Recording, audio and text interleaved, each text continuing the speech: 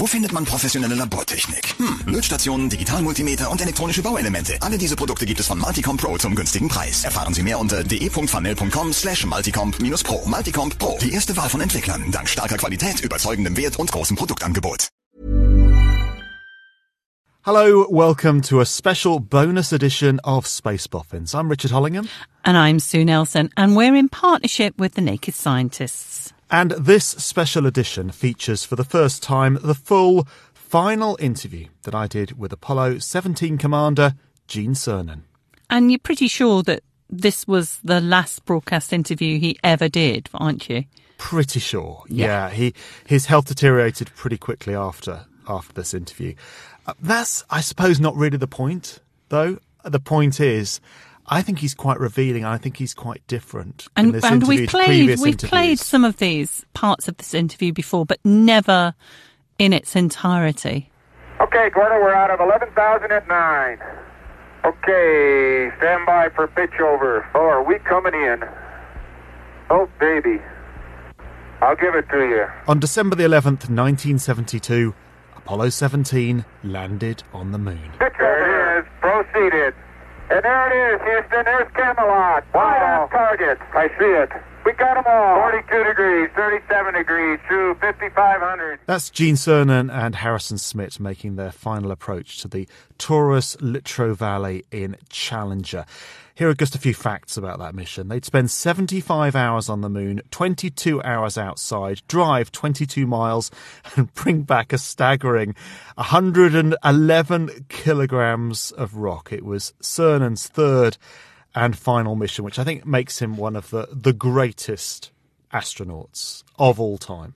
Yeah, and I think once people hear this interview in full, I know many astronauts are, admirable human beings, but he's very much old school, and it is rather wonderful to hear. And just remind us again how you got this interview. Yeah, it probably needs a little bit of setup, and I'll go through some of the things we talked about as well in a sec. But this was shortly after his film came out, Last Man on the Moon movie. And in this interview, he'll mention Mark Craig, Mark Stewart and Gareth Dodds. They were producers and directors of the film. And didn't we have Gareth on the podcast at one point? We did have Gareth on the podcast at one point. And we also... So I did an interview with Gene Cernan almost immediately after the film came out. And this interview was a little later than that, maybe a couple of years on, or at least a year on from that interview. And it's very different. Listening back to both interviews, this is a very different interview. In what way? He's much more, I think, candid, more relaxed. Yes. I felt, and afterwards they said there were things in this interview that he'd never said before, never said to them, and they'd done a huge number of interviews with us. So I think he really annoyed them. more contemplative. Is that the word? One of those pronunciations. One of those words. Anyway, either of those words will do. Let me set it up then. So it was summer 2016 at Space Fest in Tucson. It was a slightly extraordinary setting for an interview as well, because previous interviews, I'd done interviews with Gene Cernan before over the years. The first one I did was after his book came out. So I guess that was late 90s, early 2000s, something like that. And that was when he was working in private business. So it was in his office. It was like a CEO's office. And it was quite formal. Yeah. He didn't know me. It was very professional. Got some very good stuff out of it, but it was a very professional sort of situation. Had a lovely conversation then just after the movie came out. So I'm guessing that's maybe 2015, something like 2014 or 2015. And that was more unprofessional. It was very unprofessional. Actually, this is one of my claims to fame. I showed Gene Cernan how to use his iPhone. How to get rid of the annoying little red dots on the corner of things. Oh, great. Well done. So that was my big claim to fame. Yeah. Training an Apollo astronaut. And so this one that we're about to hear... Yeah. So this was at Space Fest, summer 2016. Recorded about 6:30 or 7 o'clock in the morning. We were both jet-lagged. It was in Gene Cernan's hotel room, so you can hear the air conditioning in the background. And he was in his dressing gown. Wow, that's an image. So that is the setup for the interview. Hold on, what were you wearing, Rich? I'm just wondering whether you've got something to tell me. I was fully clothed, full business, okay. full business T-shirt and denim. Yeah, exactly. Okay, okay. My standard journo look. As always with these sort of interviews, particularly with Apollo astronauts, sometimes you can hear I struggle to get a word in. He answers his own questions. Unusual. He answers his own questions. I think it's very revealing. His missions then, Gemini 9, Apollo 10 he talks about. So, I thought what he was talking about Apollo 10, really interesting. And then Apollo 17. And I think the other thing I need to add to this, it was before NASA had announced and started work on Artemis and before the Dragon flight. So Gene Cernan had visited Cape Canaveral and just seen these derelict launch towers that were the Apollo launch towers. And now one of them is launching Dragon and one of them is about to launch Artemis. So it's very different than when we did this interview. So shall we hear it? Yeah. I'm Gene Cernan, former naval aviator, former NASA astronaut, Gemini and Apollo. So I find myself here after 82 years, which is unbelievable to me, but I'm here with a few memories that maybe we can talk about. I'd like to start by talking actually about Gemini 9, your first mission. And you weren't the prime crew to start with. You were actually the backup crew. Let me give you a little background. I was the third group of 14 that were chosen. And I like to say this because I didn't even apply for the program because I didn't meet all NASA's qualifications. I hadn't gone to test pilot school, and yet for some reason, I still don't know. It's your why me question. I ended up being selected. And out of the 14, I then was selected to be the fifth of the 14 to fly, which, was a real challenge to me. As it turned out, I was a backup crew for Charlie Bassett and Elliot C., and they were the second crew to fly in Gemini. They killed themselves in an airplane crash, terrible airplane crash, in St. Louis. So Tom Stafford and I immediately became the prime crew. Now I'm the second guy to fly out of 14. Being on a backup crew is a little comforting. And then one day you wake up and it's you. You're in a prime crew. It's for real. You're really going. And it's a whole different psychological world. I mean, the backup crew, you're sitting back to, we'll get these guys ready to fly, and I'll be ready to fly. And when after they fly, then my chance will come. All of a sudden, I'm a month or two away from going into space. That was a revelation to me. Give me a sense of how important the Gemini program was, because it achieved so much in such a short amount of time. It was extremely important. Because if you go back in history, you'll find out that JFK, the president, within 3 weeks after Alan Shepard flew, Alan Shepard went up, came down. He didn't even get in orbit. 22 minutes, up and down. Within 3 weeks, John Glenn had not yet flown in orbit. The President of the United States says, okay, folks, I guess we're ready to go to the moon. We didn't know beans about going to the moon. We had a whole reservoir of things we had to learn. That's where Gemini came in. So the Gemini program was inserted between the end of Mercury and what became the first flight of Apollo. We needed to learn how to rendezvous. We needed to learn how to spend long durations. We had a 14-day Gemini mission.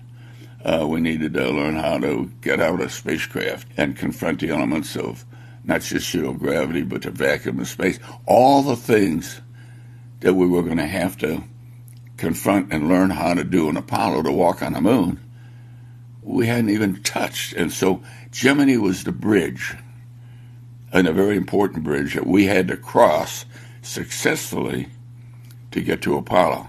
Did we have some failures in Gemini? Yes. Do you learn from your failures? Hopefully you do. And I think and effectively we did, because we had some problems that we had to overcome in Gemini before we could feel comfortable about moving forward into Apollo. What was it like as a spacecraft? It's often called the pilot's spacecraft. It's very much the cockpit. It's very much like an aircraft cockpit with the instrumentation, the way it's laid out. Well, yes and no. We got a lot of instrumentation. The shape of the spacecraft's a little different because of aerodynamic requirements, much, much, much smaller. Of course, you don't have rudder pedals. You got all the controls in one hand, quite frankly. It's much smaller, more difficult to move around in. And we had to contend with the fact that we might have to be we're in a pressure suit. If you lose pressure in a spacecraft, you have to inflate your suit, which makes it even more difficult to move around. And I walked in space on my flight, and so we went through that. And that was my spacewalk from hell. And when you're trying to get in and out of a spacecraft as small as the Gemini, it was small, in a pressurized suit, it's almost impossible. Why was it small? We did not have the weight capability in the booster that the Soviets had at that point in time. They could put the grand piano in space. We were really weight limited. Our spacecraft were very small, and every pound counted. And so we were confined to living in those kind of restricted conditions, which was very difficult. But once you make it difficult, things become easier. Does it make sense? We'll come on to your spacewalk from hell in a moment. The launch went well, but then your first task was to dock. When you were approaching that docking adapter and you saw that all wasn't well, I mean, what went through your mind? Describe the scene if you can. The launch, we were on basically an intercontinental ballistic missile converted to what they call the Gemini launch vehicle, a lot smaller than a big old Saturn V, by the way. And the launch did go well, with one exception. I think it was certainly our second, maybe our third try. And the first time we had a computer glitch, so we delayed the flight a couple days. The second time, the Agena rocket that we were supposed to rendezvous with, that had a docking adapter on an Atlas missile, went up and came back down in the ocean. So your launcher is fine, but then the Agena that you're meant to dock with... As I recall, the first attempt was a computer glitch. I think the second attempt, the Agena, which was our target vehicle, on the Atlas, crashed back into the ocean. So all of a sudden, there was no target vehicle. So they came up with this docking adapter, which was not an Agena rocket, but it did have the ability to dock with it, and it was stabilized. It was the nose of another Gemini spacecraft. That was our third attempt. And so when that time came around, they got an indication on the ground that this shroud did not come off. And they decided, let's go anyway. It's the third attempt we went. We went up there, and sure enough, there was a shroud hanging sideways, and Tom Stafford nicknamed it the angry alligator, but the jaws were open. And there was a lot of discussion on whether, and it was held on by a band, on whether I should get out of spacewalk, try and cut that band off. And some people said we ought to try it so that we could dock. Other people said it'd be damn near suicide, because as soon as you cut the band, that thing's going to snap, and where's it going to go? It's probably going to hit me somewhere. The decision was made not to do it, which was probably a good decision. And so we just rendezvoused on, and never docked, but rendezvoused on that vehicle. We got all our rendezvous in. We rendezvoused at night. We rendezvoused from a top and a bottom. We did everything we needed to do to prove that we could rendezvous, which we were going to have to do in Apollo. I mean, if we had to go down and save a guy, we had to come down from the top. A normal rendezvous, he might come up from the bottom. And we proved all the rendezvous, and they all worked. And then the last day, it was my spacewalk, which was a whole another interesting deal. As smart as we were as engineers, we're in zero gravity. I had no tethers to hold me down. I had none of these fancy shoes to hold me in one place. I was standing on a handlebar in zero gravity. You don't stand in zero gravity. So I had to basically assemble this, I called it a Buck Rogers backpack. I was going to fly around out there on a 125-foot tether.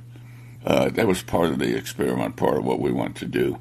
I had to basically turn the fuel valves on, the oxygen valves on. Every time I turn a valve in zero gravity, it turned me. So here I am turning the valve, and then I'm floating back out there and trying to hold on with one hand. I had to take my feet and put one under the handlebar and one on top just to hold myself in a position. It was very difficult.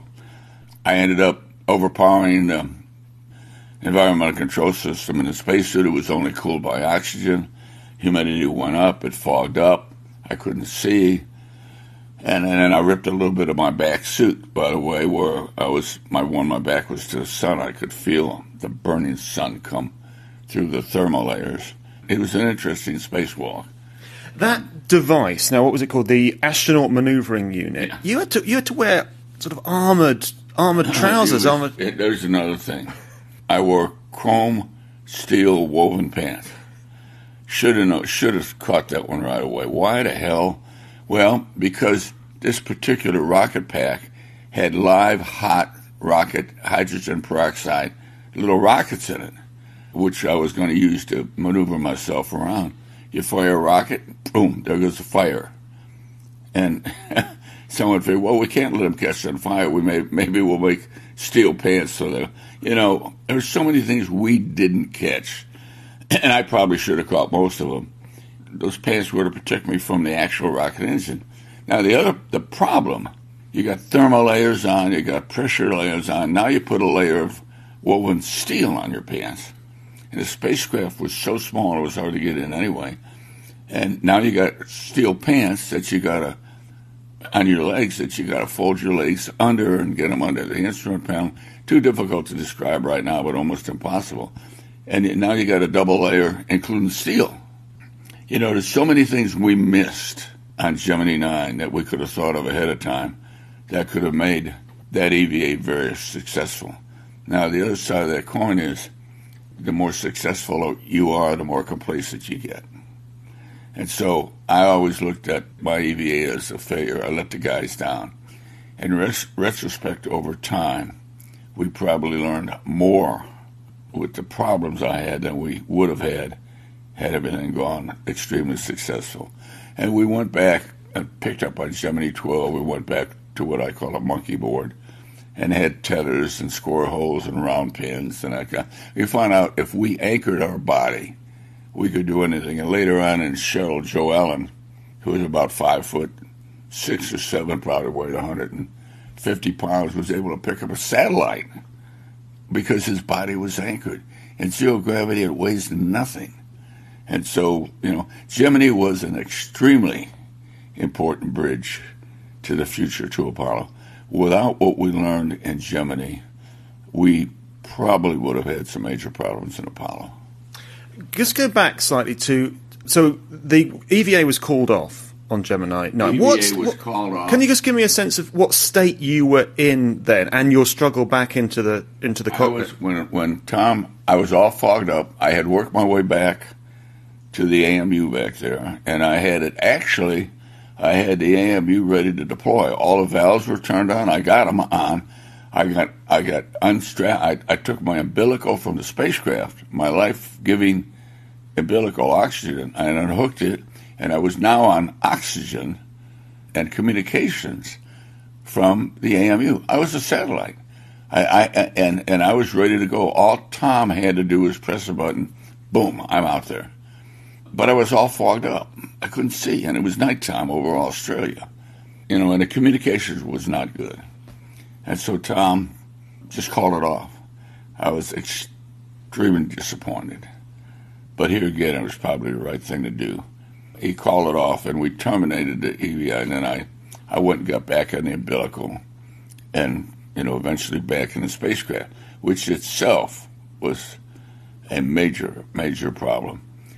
And looking at what I had yet to do, if I had flown the AMU, getting in it was one thing. And now, when the time comes to get out of it, our plan was for me to hold on to a docking bar at the front of the spacecraft with one hand, and with the other hand, unbuckle these quick disconnect fasteners on my suit to put the umbilical back on.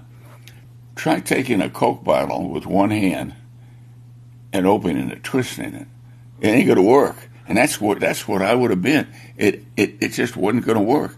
I'm holding with one hand, trying to do everything else with the other. I had no way to hold on to both ends of all those buckles, and I really believe, in retrospect, I never would have got we call it doffed. I don't think I would have successfully gotten out of that thing so that I could, get back in the spacecraft. And I've always wondered about it. We'll never know. But it was a terrible plan. What would have happened? I mean, what was the plan? There must have been a plan if a spacewalking astronaut couldn't get back into the capsule. Yeah, there was, but we didn't talk about it much. Tom would have had no choice. If I could not have gotten in, he would have had to come home without me. He would have had to disconnect the umbilical, and I'd still be floating up there somewhere. It sounds terrible, but suppose that we couldn't get guys off the surface of the moon.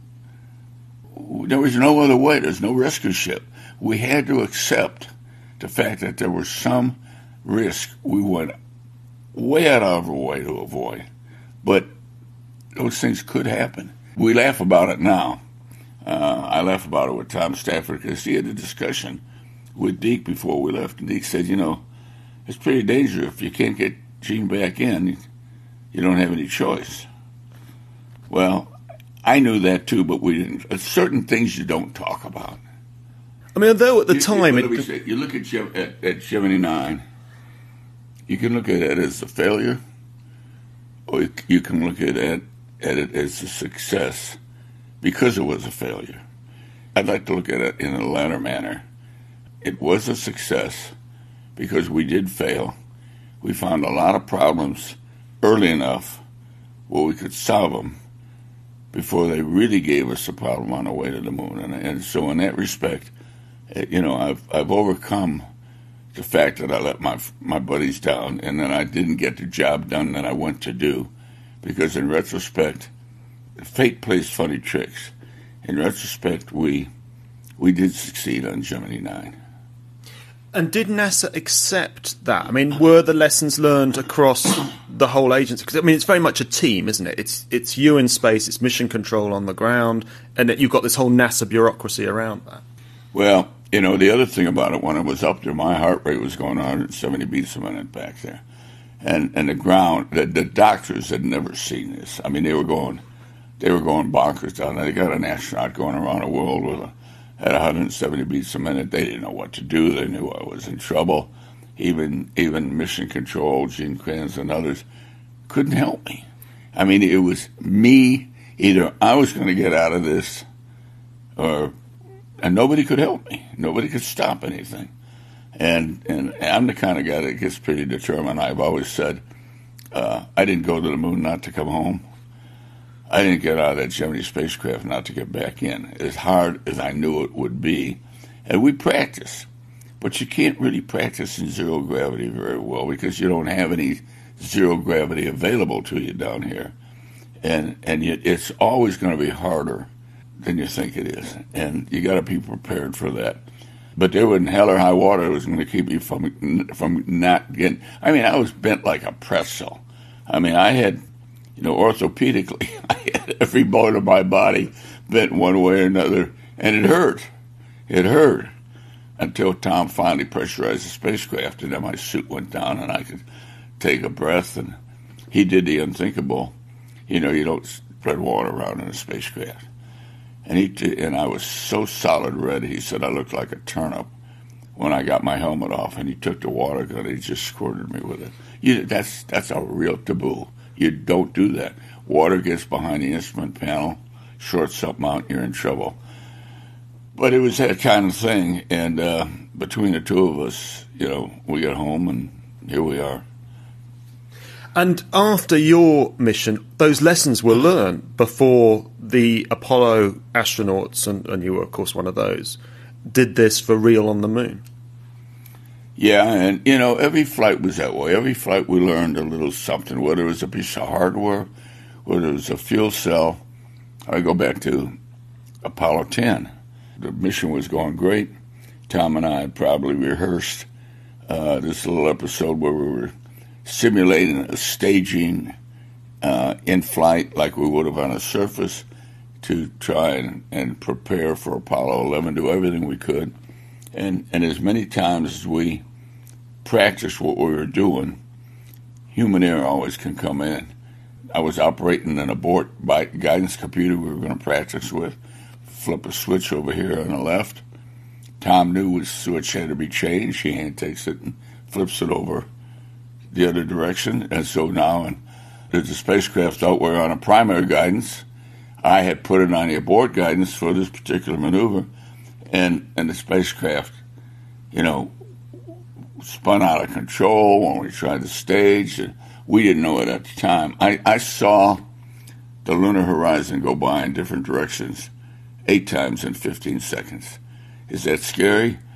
Yeah, if you got time to be scared, but I didn't have time to be scared. I'm the guy who made Apollo 10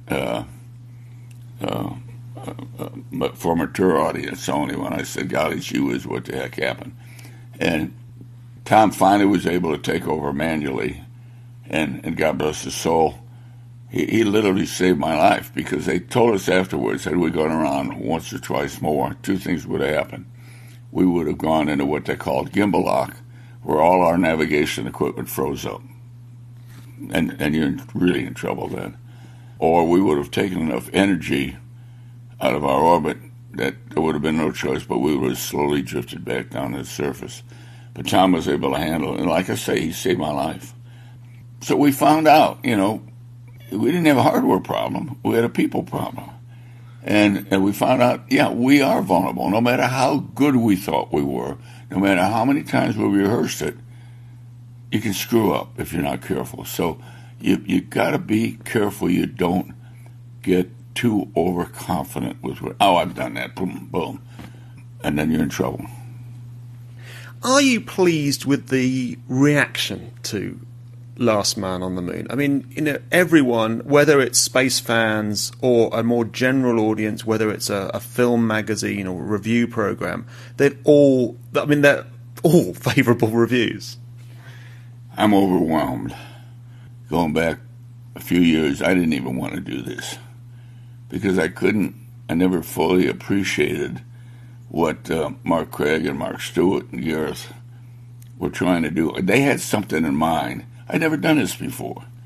They had something in mind that I didn't understand. I really never knew where it was going to go, and I just couldn't appreciate why people would be interested in a movie, quote, about me.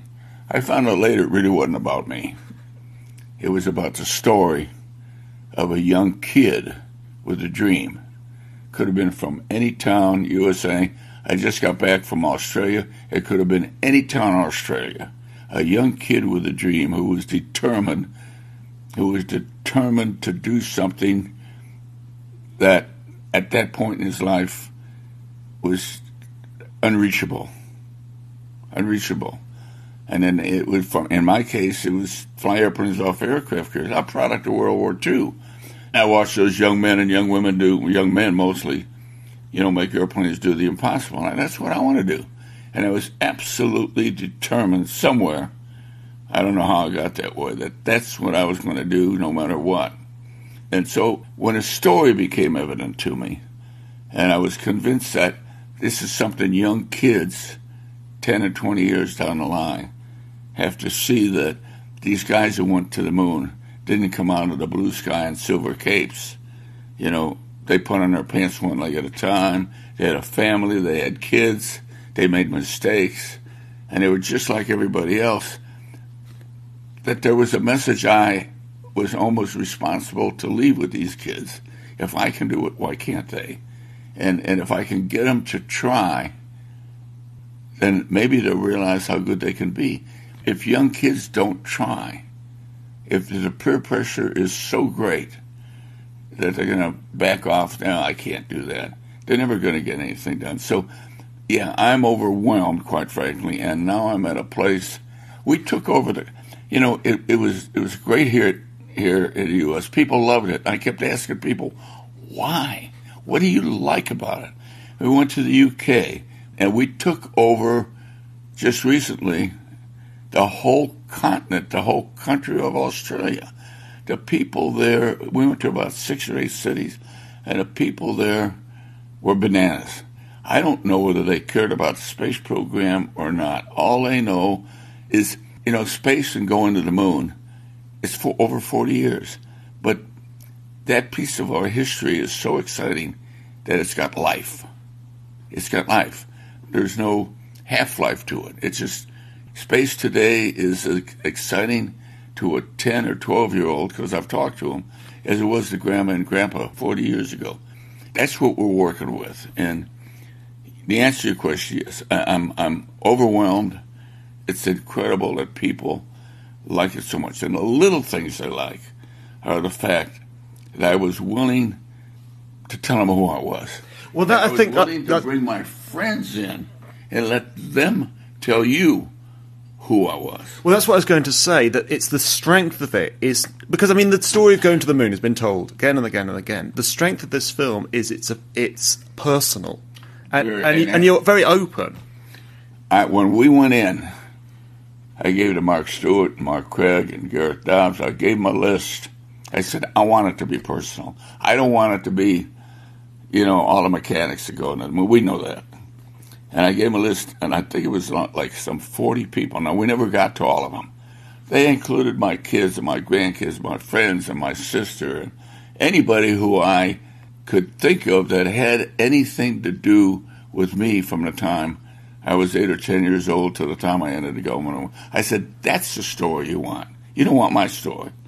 That's the story. They got to probably, a third or half of them. And that's where the story came from. And what I like about it, nothing was scripted.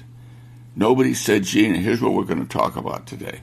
We went somewhere, wherever it was, Arlington, the cemetery. We went to the aircraft carrier Midway in San Diego. We went to all these places. And all I did, I like to think of it that they just hung a microphone on me and said, think out loud. And in retrospect, that's what I did. I'm standing there and I'm saying, why is Roger Chaffee 6 feet underground and I'm here? That I was thinking that, but I was saying that at the same time. And so that plus their incredible talent in putting music and scenery and a video together, you go from a very quiet time when they're talking about, and I remember Gene Kranz was saying, it's a risky business. We can't get there without taking a risk. And then all of a sudden, boom, the rockets go off, showing that the Phoenix is recovering. We're back in business. And went at the cemetery for Roger Chaffee's funeral, and I kept thinking, and I did, it came out in the audio.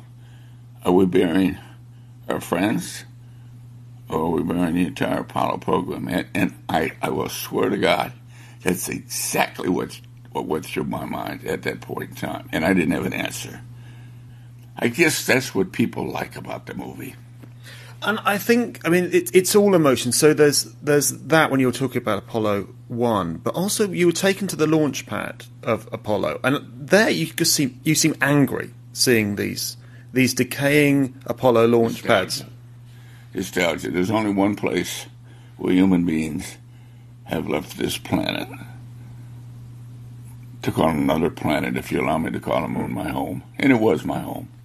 Only one place on the entire planet that we left to go somewhere else. And we've just let that place disappear.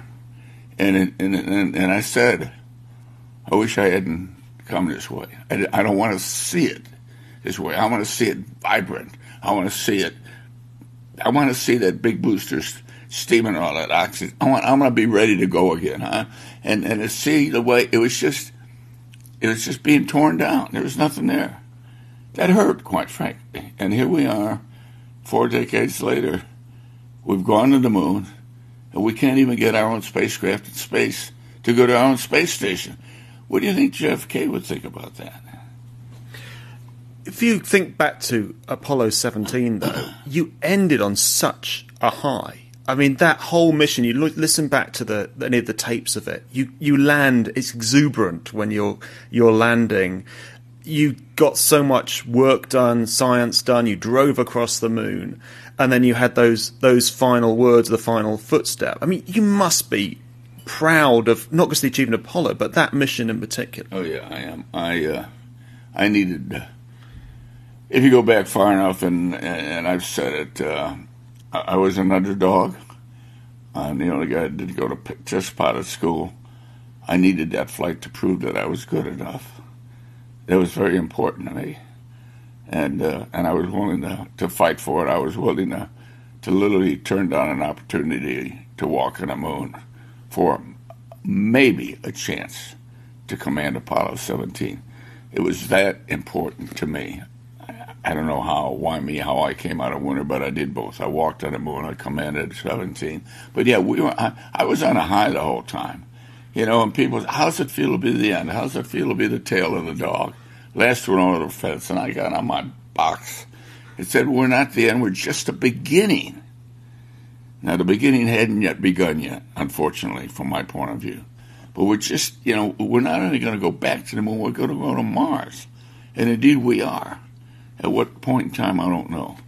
But, yeah, how can you not be on a high when you've got control and you're in control of your own destiny? And that's the way I felt.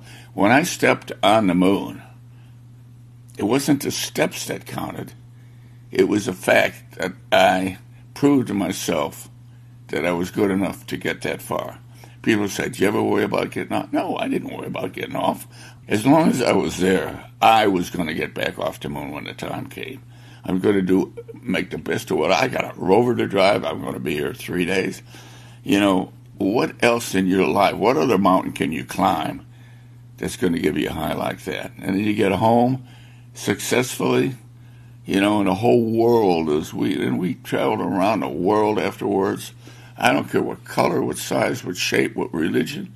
People were throwing their babies at you like you were something that just came right out of heaven. And it's almost embarrassing, quite frankly. And it's almost embarrassing. Yes, I went to the moon. I'm in the history books. I don't look over my shoulder. I did it yesterday. I want to know what I'm going to do tomorrow. So I can sit here and talk to you and say, yeah, I lived on the moon. It's almost embarrassing for me to say that. It's egotistic for me to say that to you. What do you mean you lived on the moon? Give me a break. Just in terms of that mission then, and you're living on the moon, everything clicked, didn't it? I mean, obviously I wasn't there, I'm just listening to the tapes, but unlike other missions where things maybe didn't quite go, but everything seemed to just be like clockwork. Everything seemed to work pretty well, but you know it should have. Because every flight we had built upon the previous flight, built upon the successes and built upon the failures. And when we got to Apollo 17, I think we were really prepared. From a scientific point of view, I took a scientist. He wasn't an aviator, but he was sort of a micro-scientist. He looked at the small picture. I'm an engineer. I'm an aviator. I looked at the big picture, macro-scientist. The geologists loved us. Because Jack Schmidt would see the little things. And I'd back up and look at the mountains and say, wow, where'd they come from? How did this get here?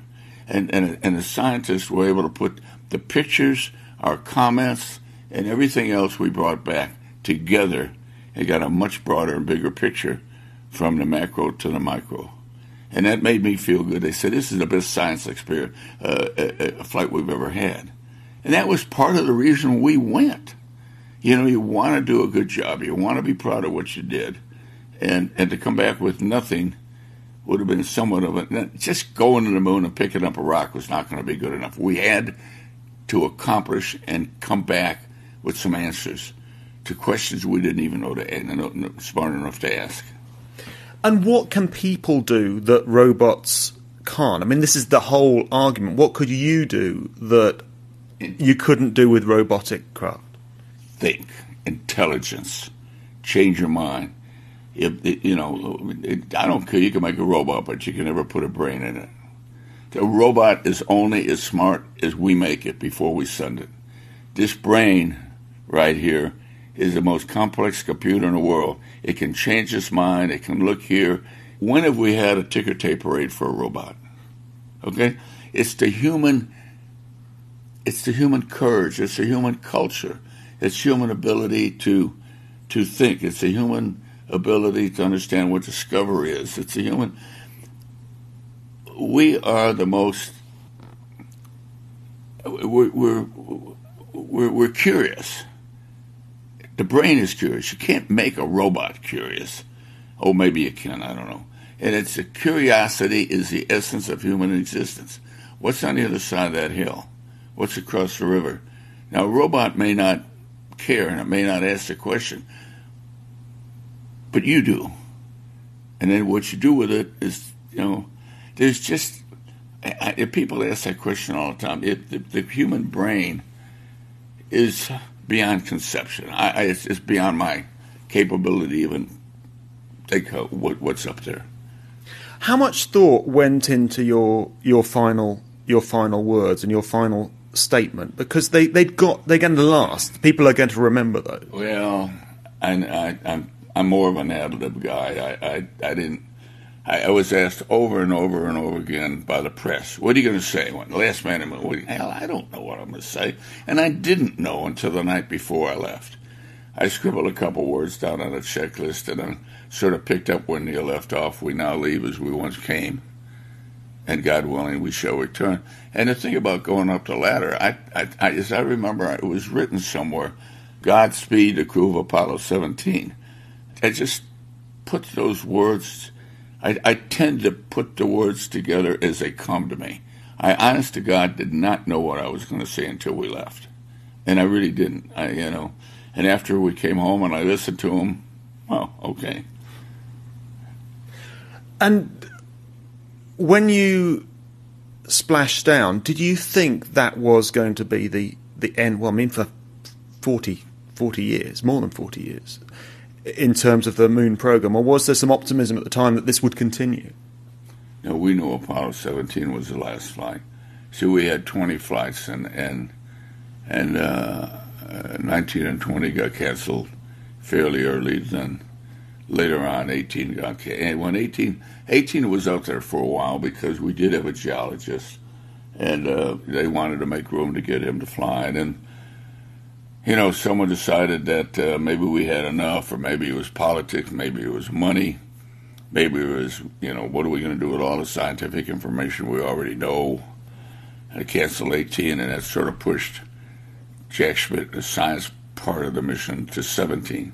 And that's what made the who was going to fly the mission a little bit of a controversy. But, yeah, we knew that when we splashed down, Apollo was over. And that we truly were the tail of the dog.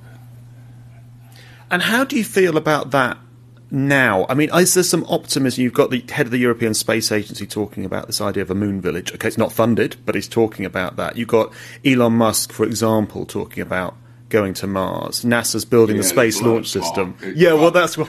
Talk is cheap. Elon Musk talks a lot. And he's done pretty well, and I'll give him all the credit in the world. But we're not... talk is cheap. We don't. It's not that easy, particularly when you put a human being on a spacecraft. Everything changes. You could put dirty laundry on, clean laundry on a spacecraft to set it up to the space station.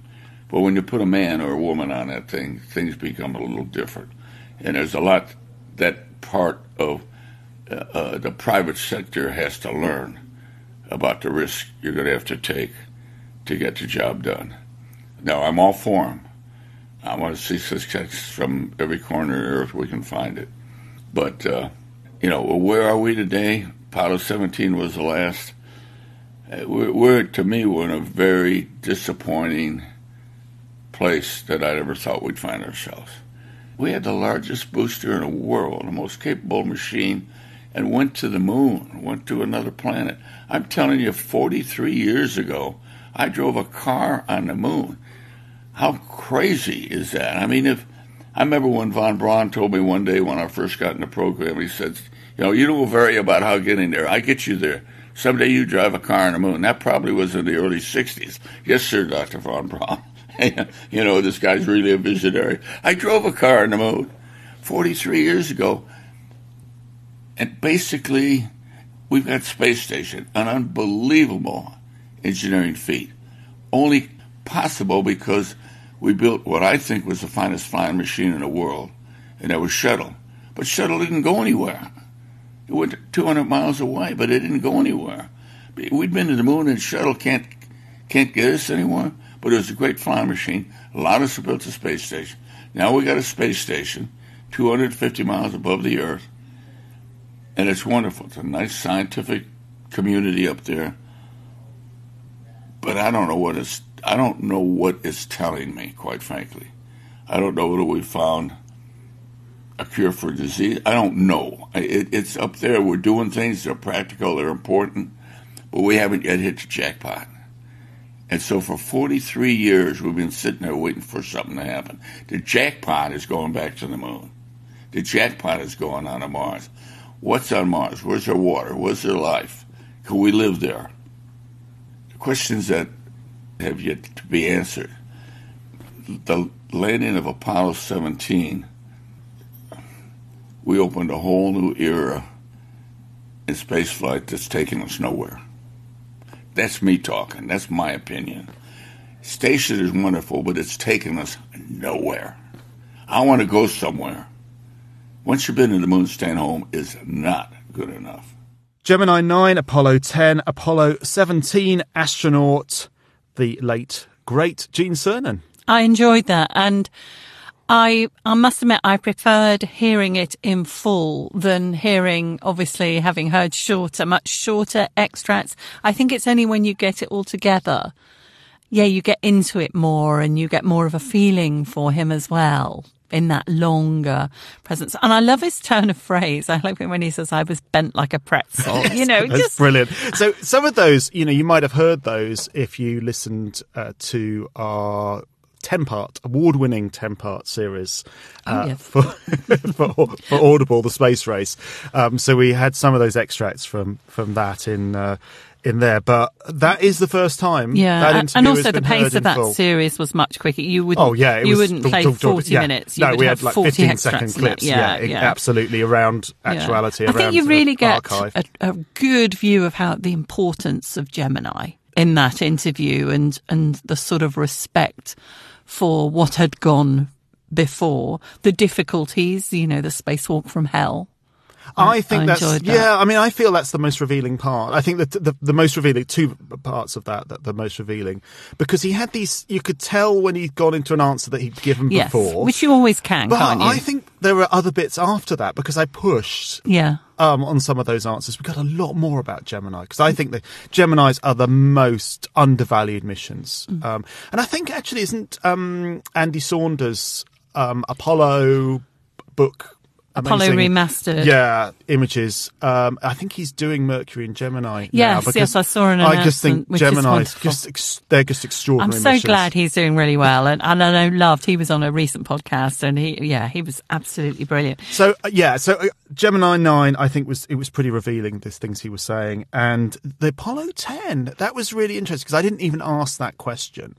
But that was when the Apollo 10, you probably got it from the interview, where it spun out of control around the moon because there was a mix-up over... Oh, that's when he was talking about standing on the little handlebar and... No, that was that was Gemini. Gemini. Sorry, I got confused. Apollo 10, he was talking about spinning the moon's horizon, going round and round outside his window, and almost crashing into the moon. And that was a human error. That was, and he also swore, if you go back to the actuality, it's quite blue, as they say. And that was all on Vox, so it's all heard back on Earth. But I mean, they almost died, so it's not surprising. But it was interesting you went into that. Oh, it was the handlebar, the armoured pants. Yes, bit. yeah. You see, words like that, bent like a pretzel and armoured pants. Unfortunately, the way my brain works is that, they're my take-home messages. So 40-minute interview, they were Sue's take-home messages. And the other thing was, as you say, he sounded really pissed off at that it felt like at the time, as you explained at the beginning of the interview, that it was all over. Why was this legacy of going to the moon in this launch pad, why we weren't going back. And I thought, considering how many years ago was this recorded? 2016, summer 2016. 2016, so 6 years ago, he actually dismisses Elon with "Elon talks a lot." And I just think, considering the recent acquisition of Twitter, how accurate he is with that explanation. It's just like, Elon tweets a lot. I suppose Elon talks a lot. The tragedy of this is, I mean, it's conceivable, and hopefully some of the Apollo astronauts will still be alive when the next people walk on the moon. But Gene Cernan didn't even see Artemis start to come to fruition. He didn't see the Dragonfly.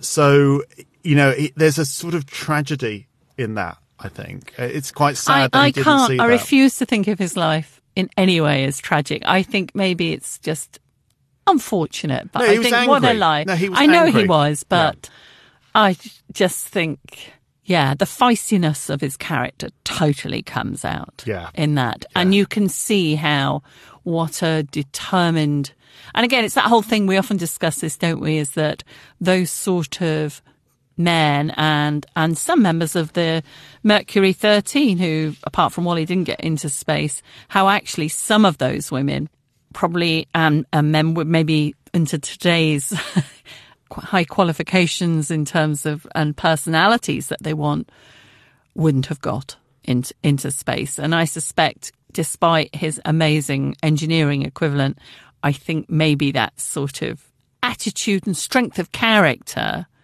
might have, because he could obviously rub people up the wrong way. And that's what you don't want now. For those longer missions, when you're with astronauts for a long time, you need everyone. I was going to use that B word again, bland, but you need everyone to get on with everybody else and not rub people up the wrong way. And that is a skill in itself, one that you have actually, and I don't. Maybe I'd make a better astronaut than you. Oh, you probably would actually. Well, what struck you about him the most? I think by the time of this interview, he was much more grounded, if that's the right word to use. He thought about his legacy quite a lot. Well, you would, he thought wouldn't you? about what he'd done. And I mean, he's really personable.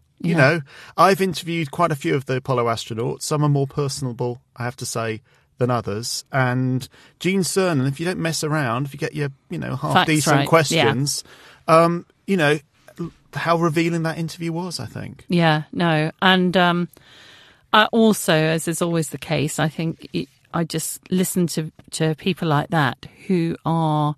Oh, God, I think it's about time I name drop Rich, I think. When I interviewed Jim Lovell, I know you were supposed to, and I had to stand in. You mean the interview that I set up? Yeah, that you set up, and I had to do. He's like Jim Lovell in that you appreciate that in the twilight years, that, 80 years or so has gone by, and what I found astonishing about Gene Cernan and also Lovell is how smart and clued up and intelligent and just their brains are just totally in good working order. I have to say, and I'm very envious. Well, he was a lot sharper at 7 o'clock in the morning than you were. Than I was. Yeah. Did you get a picture of him in his dressing gown? No, I didn't know. I think it was a no pictures situation. Shame. I think it was. Well, hopefully our listeners enjoyed that extended interview, heard in its entirety for the first time. And it looks like you're flicking through. Well, I wanted to just plug. I just wanted to plug this. Coming up. Plug alert. I've used some parts of this interview, a good deal of it actually, in our Year in Space book from the Supermassive podcast. Beautiful book, and there's some beautiful. It's just it's laid out so beautifully. And the this Apollo is with the Royal Astronomical Society. So it's called The Year in Space. Great Christmas book. I know we keep plugging it, but it's really good. It's lovely. We're really proud of it. It's got a lot of the pictures and a lot of the what we refer to in the text. Some stunning pictures of Gene Cernan on the moon, really beautifully laid out. So if you want to read sections of that interview and just see some of the pictures, tons more, and tons more, of course. Obviously the Artemis program, and lots on Artemis, all the rest of it. The Year in Space from Supermassive podcast. You can get in touch with us on all the usual channels apart from Instagram because we haven't logged in for ages and can't. Do you know what? remember how to We do might it. even be logged out. I know it's shocking, Yeah. but you know, life is too short sometimes, and you know. Yeah. I mean, we make a podcast. You get to listen to this for nothing. So, you know, it's just Anyway, yeah. I'm not going to give blood. And on that note, we will be back with a regular podcast at the end of the month. No blood spilled. No blood spilled. Yeah, and it's a good one, as always. It's a very good one, as always. Yeah. Thanks for listening. See you then. Wo findet man professionelle Labortechnik? Lötstationen, Digitalmultimeter und elektronische Bauelemente. Alle diese Produkte gibt es von Multicomp Pro zum günstigen Preis. Erfahren Sie mehr unter de.fanel.com/multicomp-pro. Multicomp Pro, die erste Wahl von Entwicklern. Dank starker Qualität, überzeugendem Wert und großem Produktangebot.